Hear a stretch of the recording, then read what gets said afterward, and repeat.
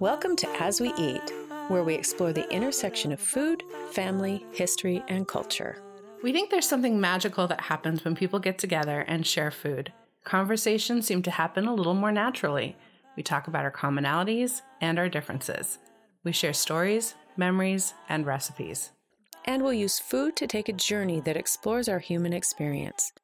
Share some fun facts and some that aren't so fun. Talk about food history and how food connects and defines us. So if you've ever eaten, prepared, or shared food, then this podcast probably has something for you. Hey, Kim. How are you? Oh, I'm doing groovy. We've got a monumentous American phenomenon coming up, right? Monumentous. Indeed. Well, and I'm talking about the Super Bowl. So should we talk about the tradition of food and sporting events, especially related to the Super Bowl? I think that sounds like a really great idea. Cool. So it seems prudent to explain what the Super Bowl is, and it's literally the annual championship games for the National Football League, or NFL. And this came about as a result of a merger between the National Football League and its then rival, the American Football League. The idea was that one team from each league would compete in an annual AFL NFL World Championship game. I totally have issues, by the way, for this being called a World Championship because it's really only teams from the US. But, you know, Europe's got Eurovision and we're not allowed to compete in that. So I guess it's all fair in love and war. And sports. And sports. Culturally speaking, it's actually the second largest day for food consumption in the United States after Thanksgiving, according to the U.S. Department of Agriculture. And since the very first game in 1967, Super Bowl parties and gatherings have been quite the thing. The Los Angeles Times documented the very first Super Bowl party for the very first Super Bowl, which happened in Los Angeles on January 15th, 1967. And the game was the Kansas City Chiefs versus the Green Bay Packers, where a PepsiCo executive and his wife flew 2 planes full of their closest, dearest friends to Mexico, and then later flew back to Los Angeles to dine in a popular restaurant. So ever since then, people have been gathering together to watch sports and eat food, both inside and outside their homes. I had no idea that it was second after Thanksgiving, but it totally makes sense. So I thought, in honor of Super Bowl, that I would talk about one of America's favorite pastimes that involves sports, cars, and good eats, tailgating. Yes. Yes. I loved this definition of the confluence of sporting events and mobile eating from the American Heritage article, Tailgating, the History. The role of managed conflict in bringing people together socially and the basic American approach to a fully mobile, vehicle-based cuisine.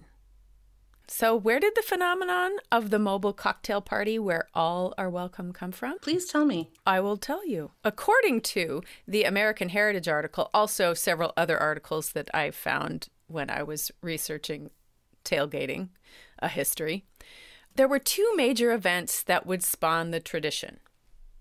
So, come with me to Manassas Junction, Virginia. The date is July 21st, 1861.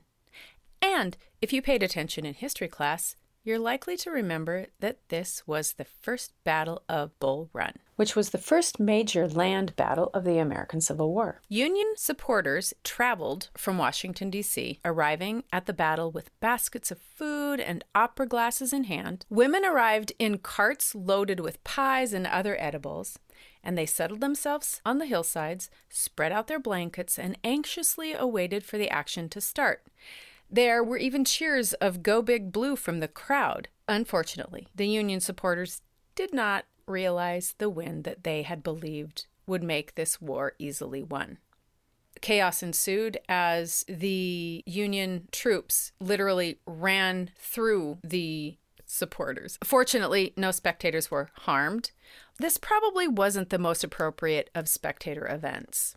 One would think perhaps not a war, but given the similarities between sporting events and wars, right, I'm also not terribly surprised. The second event is much happier than the first event, and it finds us in Texas, on a ranch. About 5 years later, Charles Goodnight was a rancher and an entrepreneur. He had this issue of feeding cowboys that were in the middle of nowhere when they were doing cattle drives. So he figured that he would outfit a U.S. Army Studebaker wagon with a kitchen, which turned into what we now know as the chuck wagon. Oh, that is so cool. Yeah. When you think about the chuck wagon, it's not very different from what we equip our tailgating pickups and station wagons with now. 4 years later, Princeton and Rutgers played at the college field, and the game was deemed a fine game and a fine party. With the advent of the automobile, specifically the station wagon, this really provided the foundation of tailgating. Gas grills became a lot smaller and coolers had wheels on them, so it really provided these elements of a mobile kitchen that could be brought to the games. Now we have food trucks and satellite dishes set up outside the stadiums. One survey found that 30% of the tailgaters never actually even set foot inside the stadium. Wow. Right? So it seems like what really draws people, and this actually goes back to the Battle of Bull Run, what drew those people together was friends and this party atmosphere and this game or conflict where you could choose a side, probably in that order. Notre Dame professors and anthropologists John Sherry and Tanya Bradford actually took 2 years to study the American tailgating phenomenon. They compared it to the Greek tradition of festivals, which is a fall harvest celebration named for the goddess of the hearth, Vesta, which I find very interesting because it goes back to that place where we like to gather around, food and the hearth. Sherry actually told the New York Times that the football season starts at the end of the summer, goes through the fall, and ends on winter's doorstep.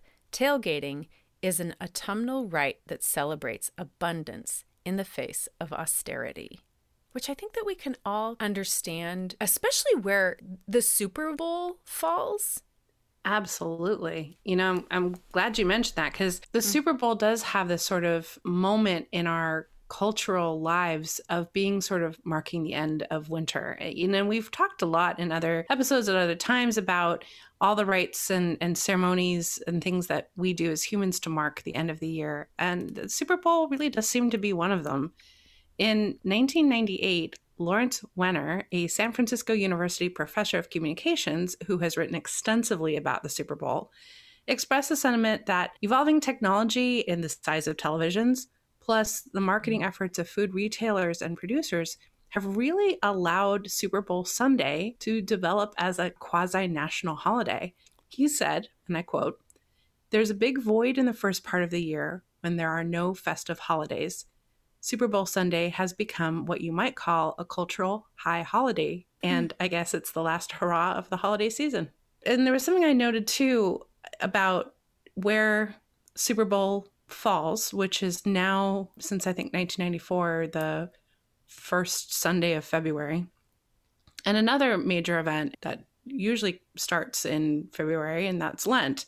So although fasting is an integral part of many religions practiced within the United States, I did think it was notable that Lent, which is a 40-day period in which Christians fast and or abstain from certain foods, happens just 2 weeks after Super Bowl Sunday.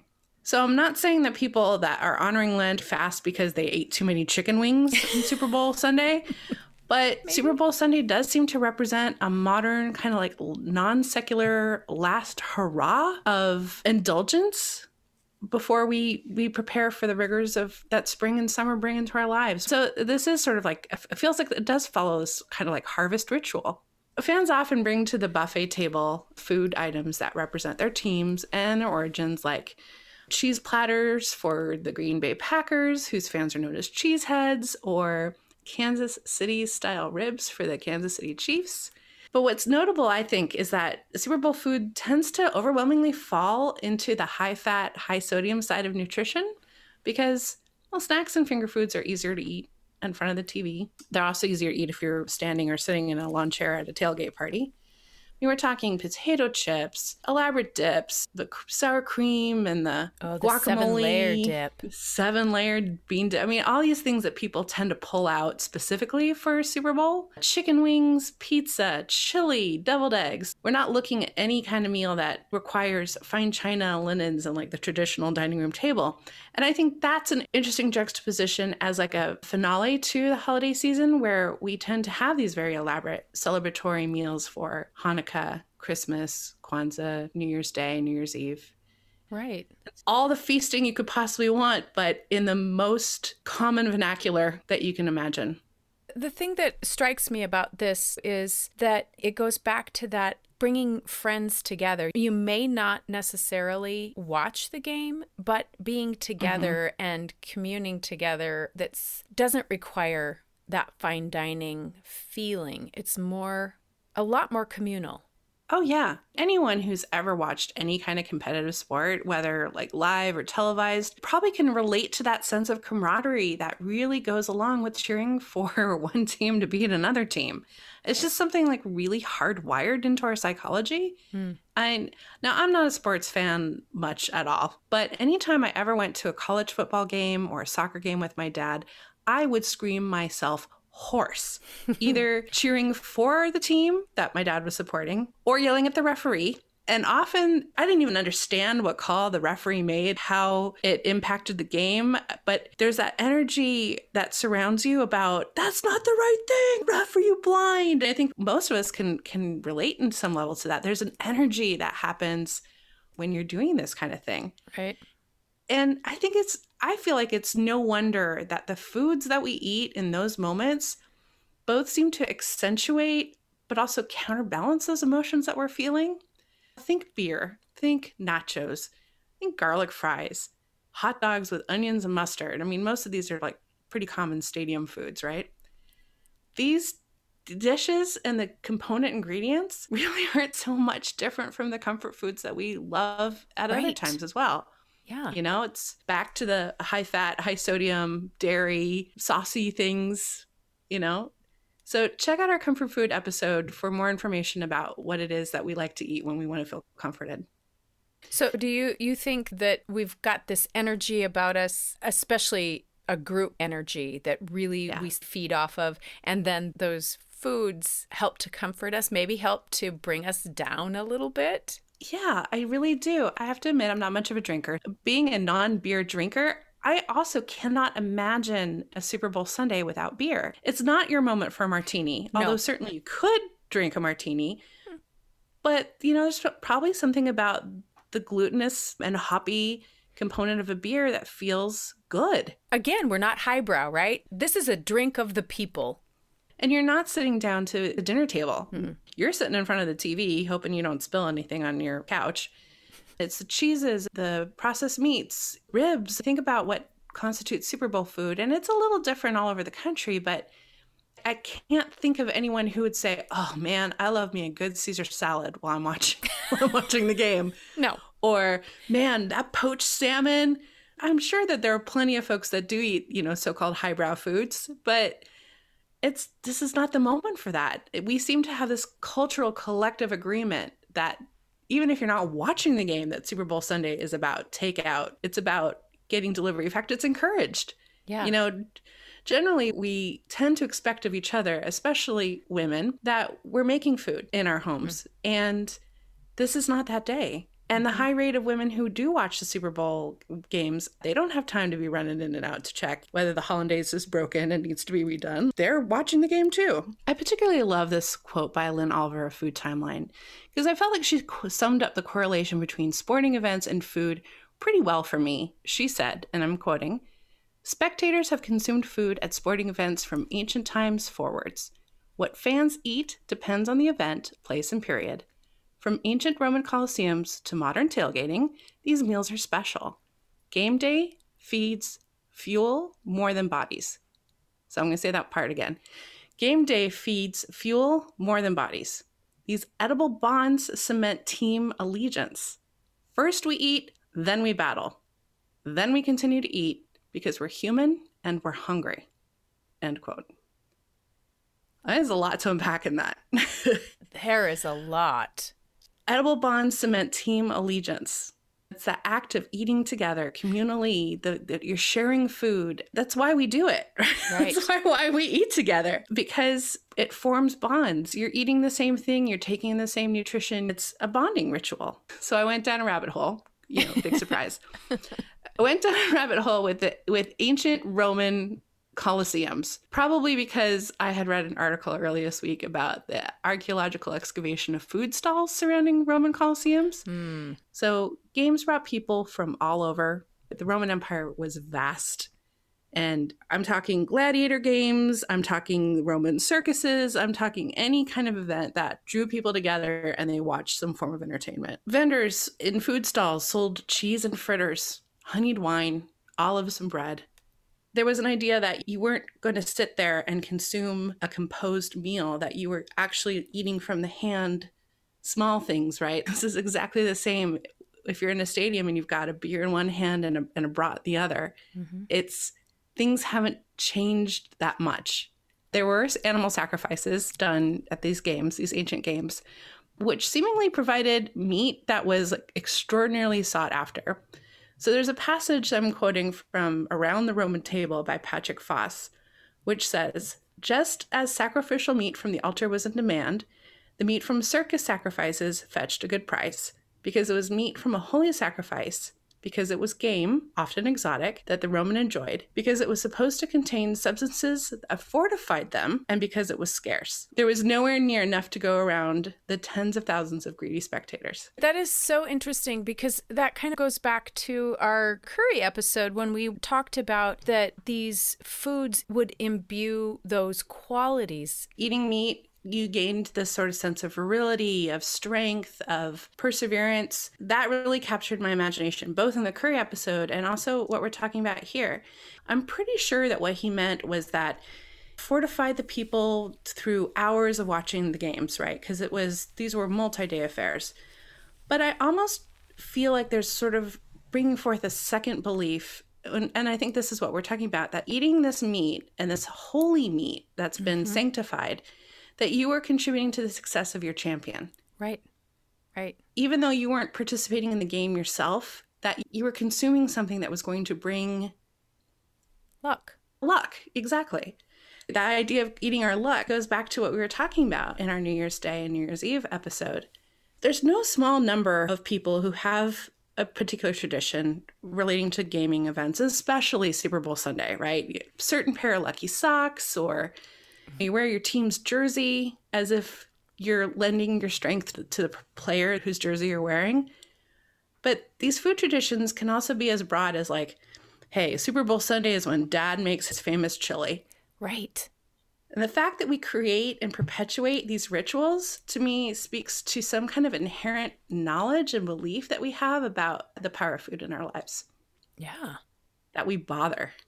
The thing that strikes me about that is that we've talked so much about food traditions, and when there may be one specific dish that you prepare only at this time. And once you said that, I was like, that's so true. Little Smokies. We never had Little Smokies right? Outside of Super Bowl. We ritualize food consistently, whether it's Super Bowl Sunday or it's a birthday or it's Christmas or St. Patrick's Day. I mean, think of the ritualization of corned beef and cabbage on St. Patrick's Day. That's a meal that could be eaten any time of the year. And yet, most of us in the United States only eat it on St. Patrick's Day, as if there was a purpose for it, right? But I'm kind of digressing. So, of course, these days, gone are the exotic sacrificial animals, and instead we eat buffalo chicken wings. I decided I wanted to look into the history of buffalo chicken wings, to my surprise, actually, because I think of it as like the quintessential Super Bowl food. Buffalo chicken wings predate the Super Bowl by about 4 years. So remember, the first game is in 1967. Now, there are a few origin stories for the dish. Most of them are pretty much attributed to the Anchor Bar in Buffalo, New York, owned by the Bellissimo family in 1964. At this time, chicken wings were not considered good food. They're mostly fat, almost no meat. Mm-hmm. So, as I said, there are a couple different versions of how the Bellissimo family originated the buffalo chicken wing, but the one that I like the best, and probably because it ties in so neatly with my theory about Lent, was told by Dominic Bellissimo, the son of the owners Frank and Teresa Bellissimo. So he told this story to the New York Times in 1980, that his parents wanted to offer their regular, mostly Catholic patrons something to eat after midnight on Fridays, when they'd be able to eat meat again. There's other versions of this where Dominic came home with some friends and his mom whipped up this delicious snack and everyone loved it, so they added it to their menu. There's another story that the bar mistakenly got an order of chicken wings instead of other things needed to make their spaghetti sauce. And so Frank asked Teresa to figure out something to do with them so they didn't go to waste. I don't know. I just know they basically made culinary history here. In 1977, the city of Buffalo declared July 29th to be Chicken Wing Day. Buffalo chicken wings continued to become popular across the U.S. 2 restaurant franchises were effectively born from the popularity of buffalo chicken wings. Do you have any guess as to which 2 those are? The Wing Dome? Is that a... No. That's a fair guess, though. I'm totally giving you credit for that one. I can't think what is it called? Oh, you're totally on track. Buffalo Wild Wings. Buffalo Wild Wings. In 1982, followed by Hooters in 1983. And then after 4 Super Bowl appearances by the Buffalo Bills, Domino's pizza chain added buffalo chicken wings to their national menu in 1994, and then Pizza Hut followed suit the following year. And so thus, it all returns to the Super Bowl. They are practically like the official food of the Super Bowl. I mean, think of the phenomenon of the fact that this team, the Buffalo Bills, which truly have nothing to do with buffalo chicken wings, right? They're just both from Buffalo.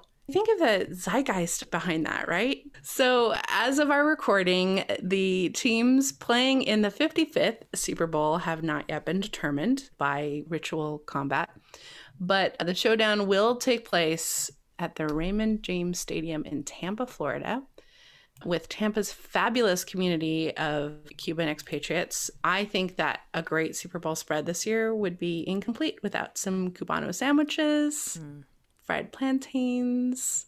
But it'll definitely be a different Super Bowl this year. Please be safe, friends. Yes, indeed. We want everybody to stay healthy and safe and enjoy many more Super Bowls in the future. Yeah. Yes. At this point, I'm starving. I'm going to go make myself something to eat and enjoy my food immensely.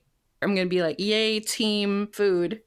That's who I'm rooting for. All right. I'm going to have to say I'm team food as well. But can I tell you what we're going to be talking about? This is sensual. Please tell me, what is so sensual? We're going to be talking about aphrodisiac foods in honor of Valentine's Day. Gotta tune in to see what we recommend for the love in your life. For more information about today's episode, check out our website at asweeat.com. Follow us on Instagram at asweeat and join our new As We Eat community on Facebook. And so you don't miss an episode, subscribe wherever you listen to your favorite podcasts. It would make us super happy if you would share this with a friend and review it and rate it. 5 stars, please. And one more thing, we'll be publishing the As We Eat Journal, a companion publication to the podcast. We'll take you behind the scenes, dig deeper into food lore and history, share recipes and amazing photos, and so much more. Make sure to sign up on the website for updates. Oh, and one more thing. We also have a Patreon page where you can support us by becoming a patron. We've created an exclusive podcast for our patrons called Recipe Box Roulette. We think you're really going to love it. You've been listening to As We Eat, a multimedia project recorded and produced by Leigh Olson and Kim Baker. Obviously.